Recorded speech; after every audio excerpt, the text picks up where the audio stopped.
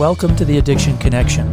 We like to believe the opposite of addiction is actually connection, and we are going to attempt to educate you and possibly even entertain you while we navigate all topics addiction. Hi, I'm Dr. Kirk Devine. And I'm Dr. Heather Bell, and we both provide primary care and addiction services. It's our goal to help you learn more about the disease of addiction and its treatments. Well, we're back.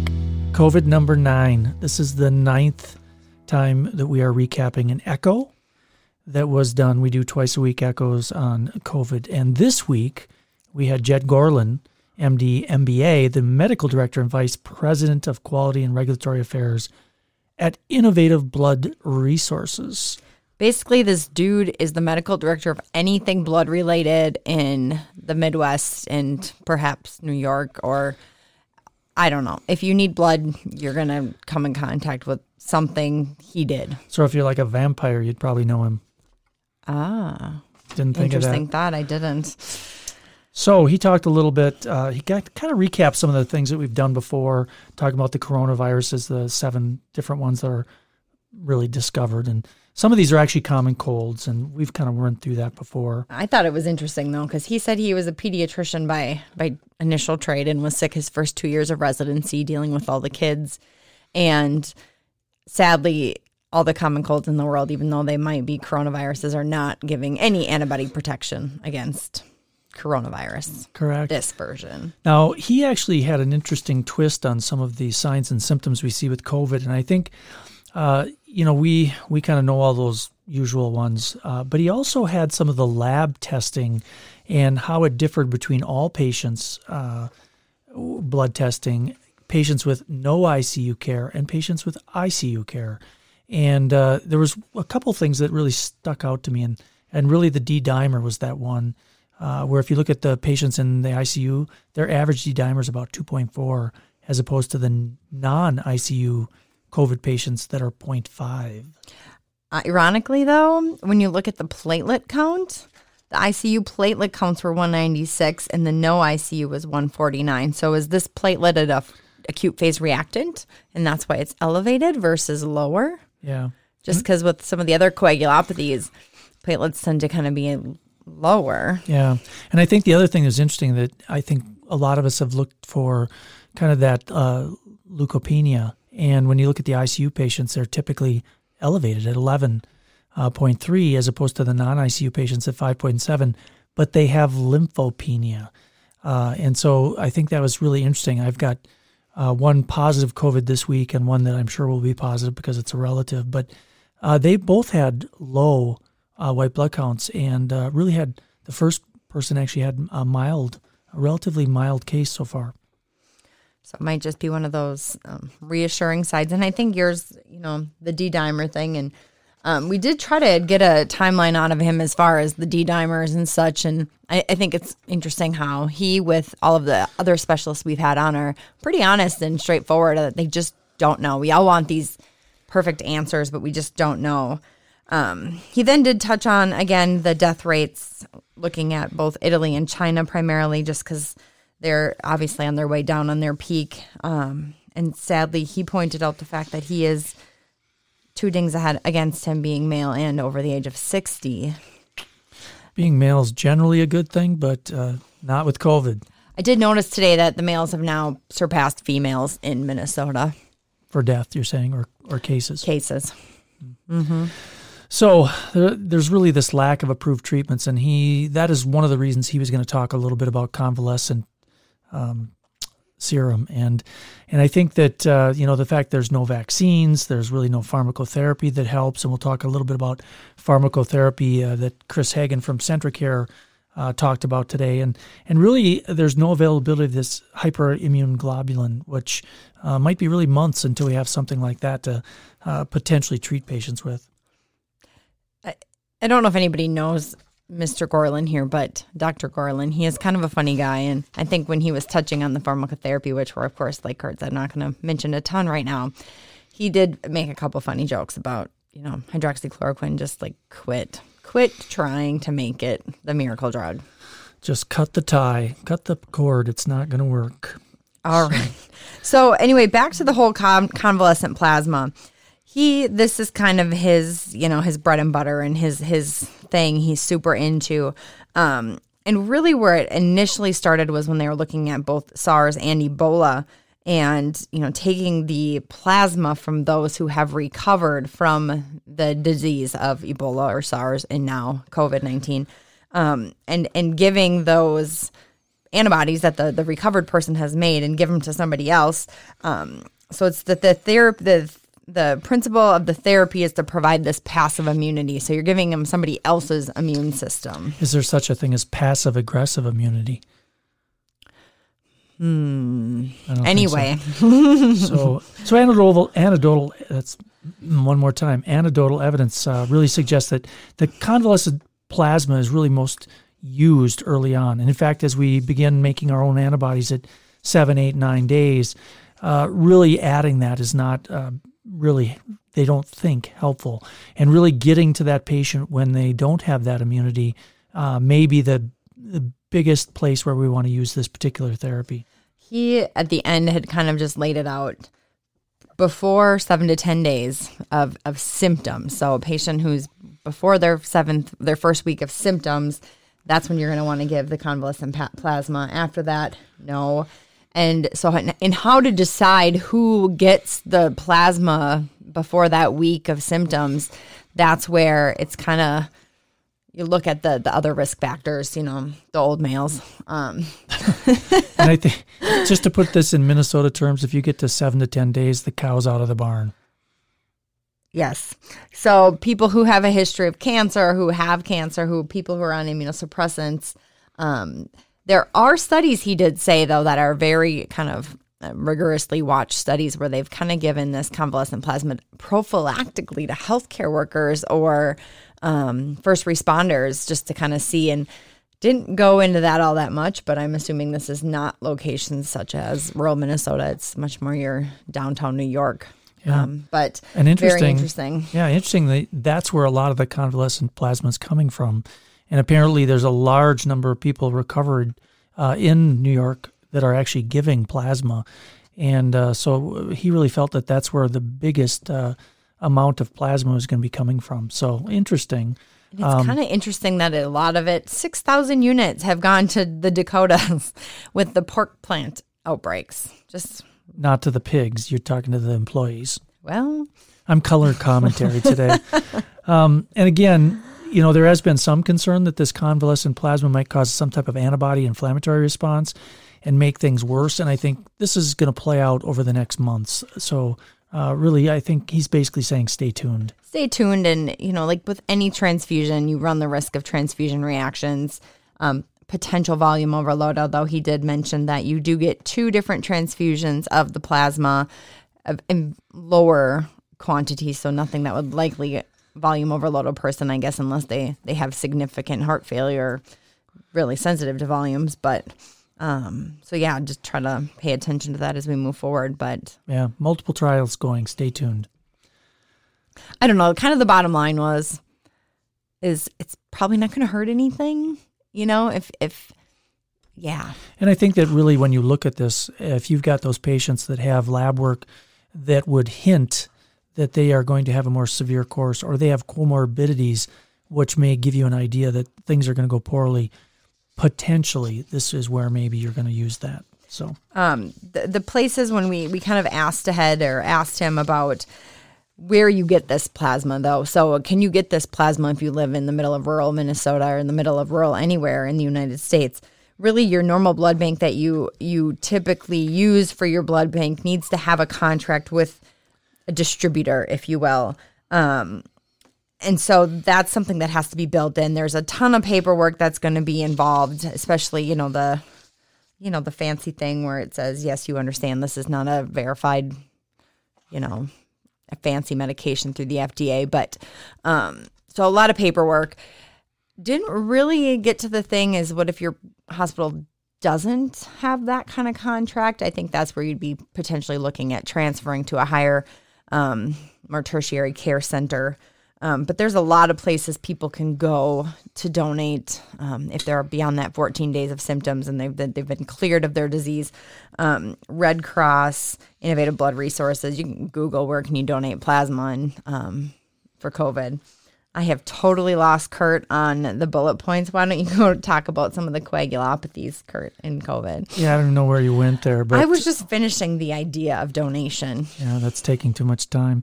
Is there, basically he talked a little bit about the COVID-19 associated coagulopathy and how it's, the question being, is it any different from DIC? And really, when you look at the patterns, he talked a little bit about the elevations in fibrinogen and D-dimer levels and how this correlates with some of the rise in some of the other markers like CRP. And interesting on some of the lab things that we talked about earlier, he didn't really have lab breakdown from people in the ICU as to non-ICU patients, but I suspect the CRP would be higher. And again, unlike the pattern seen in classic DIC from like bacterial sepsis or trauma, really that degree of PTT elevation is often less than the PT elevation. So that's something that you can look at. Sometimes that thrombocytopenia is milder, might be hanging around 100,000. But I think that, this is just different. And that's something just to, again, I think he believes that that's things that are going to be worked out sometime in the near future. He said for those who are critically ill and you're super duper worried about, the coagulopathy and all those complications, really using your DIC type protocols and criteria. I think he talked about the ISTH criteria to really monitor in that fibrinogen. If you're looking at fibrinogen, although it is an acute phase reactant and will jump up like the D-dimer, it plummets after just a couple of days a little bit faster. But that D-dimer seems to be the thing that they're watching a lot more closely. With the D-dimers above that 3 to 4 times higher than normal are the ones where you're potentially looking at more severe clotting issues. We talked a little bit about the coagulopathy and the prognosis when these patients get that with COVID, and he actually kind of mentioned this study in Wuhan. 71% of these non-survivors from COVID-19 infection met criteria for DIC compared to just 0.4% of the survivors. And a lot of times that elevated D-dimer emission was markedly increased 3 to 4 times higher in the non-survivors. Clearly, Kurt's not listening to anything I'm saying, but just so you all know, 3 to 4 times higher D-dimer, now that we've both said it a couple times, is important. You must have went off script while I was sleeping. I did. As far as things to monitor with that whole DIC things, monitor the platelet count, the PT-INR, the INR much easier to kind of judge by the D-dimer and the fibrinogen levels, anything with this. But should you just anticoagulate people? This therapeutic anticoagulation, kind of a prophylactic approach. The jury, again, is still out on this, but really if it's anybody who is hospitalized with COVID, they should have your typical anticoagulation, the low molecular weight heparins, your Lovenoxes. That should just kind of be what you do. These patients are sick, they're ill, they're fatigued, they're not moving around a lot, so they're already going to have a increased clot risk. So really to make sure that you're completely prophylacting your patients that are admitted anyway. With the caveat, he made a point of this, is seeing if your hospital can check the anti-10A levels, because certain patients may need higher levels of prophylaxis and or treatment doses. I think basically what that said to me is if somebody's having these kind of problems, they should be somewhere where there's a hematologist. That's just my thought, because I don't want to deal with that. Kurt just basically doesn't trust his own intelligence, and that's fair. I mean, if I can't be there every day to back him up, it's okay. I understand. Yeah. So we're moving on. And I think that's really was the kind of the gist of his talk. And then we moved on to Chris Hagen, our PharmD from CentraCare, who gives a every week Thursday update on the drugs for COVID. Can I just because you mentioned Chris Hagen and his, focus on what would he want if he was sick? We asked Dr. Gorlin if he got COVID and didn't need to be hospitalized, would he take the prophylactic aspirin? Because that question has been asked several times, and he hedged it. He didn't really answer the question. It was like asking a politician. I'm not in the high risk group, but I would like to think that, like, Kurt, if you get COVID and you don't need to be hospitalized, I'm probably going to tell you should probably be taking a baby aspirin. Just crush it and put it down my ET tube. So you're intubated at home, huh? My age, you'd hope that you get intubated. So Chris Hagen from Centricare. And so he first talked about a little the NIH guidelines, and really there are no updates in this area. He basically said that all of the different things that have kind of been hanging around, nothing has changed. But he did talk about a few of the drugs that have been brought up intermittently on some of the other echoes. The first one being generic Pepsid, which would be famotidine. Famotidine at ridiculously high doses. Yes. And there's a lot of questions whether or not this was some kind of a game changer, because there had been some retrospective review in China, and basically you had a lot of people who were on omeprazole. You had a lot of people who were on famotidine. That's really hard to say, like, fast. And the original data showed you were twice as likely to die if you were on omeprazole and not famotidine. So he might have made a couple remarks kind of saying, like, where these people lived in China versus, their financial backgrounds, of who was on which medication. So it'd be very interesting to see how these studies come out even further with demographics and comorbidities and weight and all those things as well. But very interesting. Yeah, so they're working on that. And he basically said that there's another study that's actually going on now in New York State with 187 people presently. And you're actually eligible for that as long as your kidney beans are working. And the theory is that this famotidine actually inhibits this papain-like protease, which is actually necessary for this replication of coronavirus. So he talked to me about this on the morning run and was saying how basically a molecular scientist saying that this looked very similar to a different protein. And so they're wondering if it doesn't somehow interfere. So we'll see. I think the doses are super high, and we'll have to see how this all plays out. Especially when there is this potential renal insufficiency with coronavirus and all of that. And I think one total aside, when famotidine even got mentioned on Tuesday, and then we made Chris look this up, and now they're saying that it looks like this other protease thing. Think about all these medications that we prescribe, and if the right virus came along, what it also could be good for. Isn't that just crazy to think about? Like, I don't think about it. It's just interesting. But so anyway, the final in that is going to come out in Science and Annals of Internal Medicine Reports. It's been a long day. Go ahead with remdesivir. Remdesivir. I must not have the last page of this because this is the end of my pages. But remdesivir is still Chris Hagen's choice of medication if he were still to get sick. And even Dr. Fauci alludes that the news and the releases are all going to be fairly positive. There's been double-blinded, placebo-controlled studies, different studies dealing with remdesivir, both from the maker, the Gilead Pharmaceuticals. Not as good of a study because it wasn't double-blind and placebo-controlled. That's why it was called the SIMPLE study. The SIMPLE study, exactly. The first study, by the way, was from the National Institute of Allergy and Infectious Disease, which is where Dr. Fauci, everybody's favorite infectious disease doc, works. And then the Lancet, when they studied or released their study out of Wuhan, remdesivir didn't seem to have any benefit. So again, kind of hard to say, but that is still Chris Hagen's drug of choice if he gets sick. Every time I see Dr. Fauci on the news, I'm like, man, somebody needs to look at your vocal cords. You sound hoarse. But anyway, that's just me. And so really the other thing was really his ACE and his ARB update. And there are some big things that have been looked at in this meta-analysis that actually involved over 1,400 patients. Really showed that that reduction in severe disease in 44%. So 62% reduction in the odds of death in people who are on these coming in. So I think that, that's, again, I think that's going to be looked at over months and years.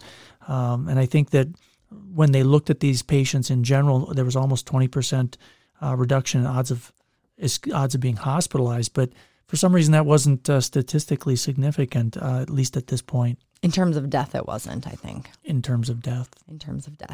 And then I just thought this was super awesome if anybody is a Mythbusters kind of fan. But the whole the BCG, not beta, HCG, BCG vaccine, the tuberculosis vaccine, a couple weeks ago, there was all this great data coming out saying how amazing it was in countries where people had been immunized with the BCG vaccine. Were much less likely to get COVID. However, this has all been busted, and it hasn't really played out to be all that beneficial. So we don't all need to start going to get that vaccine to prevent it. Yeah, no statistically significant data or correlation. Bummer. So, yeah, wrecked. Last on the list, but certainly not the least, Joe Helly, our friend from Centricare, who is part of the emergency response coordinated, whatever it's called in the Twin Cities Homeland now. Security. Homeland Security. And Dr. Hick could not make it today. And Joe He was doing something really important with FEMA. Yes, he's much more important than us. So one of the things, of course, that in Minnesota we have been struggling with is the testing. And I believe today, they did 3,500 tests today, which was the most we've had. And, of course, the numbers have been going up. I looked at Stearns County, went up 100, which is to our south. There's a big hot spot in southwestern Minnesota as well, where they have over 700 cases. So a lot more testing being done, and that whole partnership between the U of M and Mayo seems to be something that, as it gets online, we're going to be able to basically test everyone, and probably our pets. I'm not sure about that. Maybe not. But, the good news is, looking at the data coming out of the state today, the deaths did go up, but nothing catastrophic compared to previous. ICU and hospitalizations did go up a hair, but again, nothing extreme. And we're all still in the green as far as capacity. And so stay tuned. But overall, good news. Hopefully we'll have a lot more information next Thursday when Chris Erzman from MDH comes back to talk about the nursing homes as well as the testing from the state. Tuesday, we are going to have a couple of physicians out of Fairview, Home and Hospice, basically talking about home management and symptom management of COVID-19. So whether these are people who are choosing to not be intubated and go home and more pass peacefully, or people who just have a lot of symptoms but don't necessarily need to be hospitalized, how we can manage them at home comfortably and safely.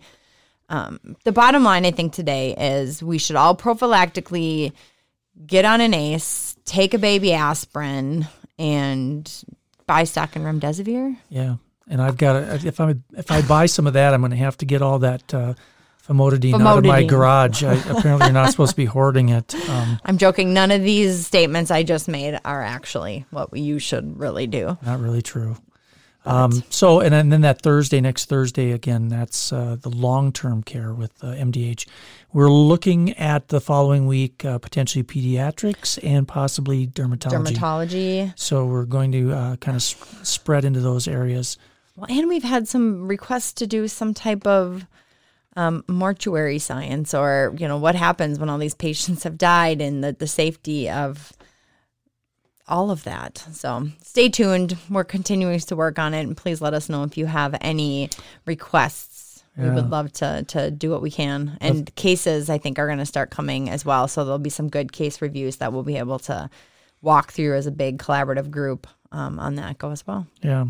And remember, next week on our usual Echo Wednesday, Bob Levy talking about alcohol, 12:15 on Wednesday. Which is ironic because the Tuesday podcast, the regular Addiction Connection podcast, is part one of our alcohol podcast. So it kind of coincides nicely. Perfectly. And so I can hear our band warming up. We have an in-studio band in this basement.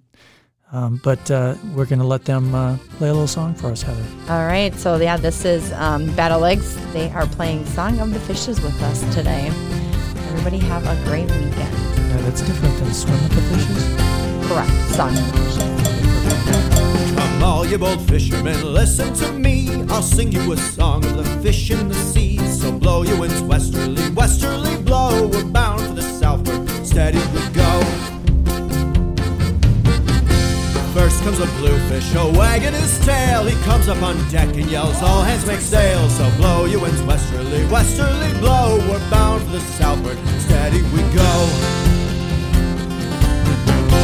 Next come the eels with their nimble tails. They jump up aloft and loose all the sails. So blow your winds westerly, westerly blow. We're bound for the southward, steady we go.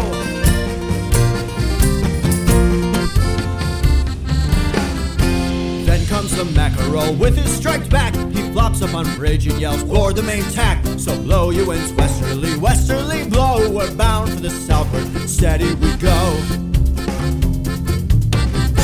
Up jumps the fisherman, stalwart and grim, and with his big net he scoops them all in. So blow your winds westerly, westerly blow. We're bound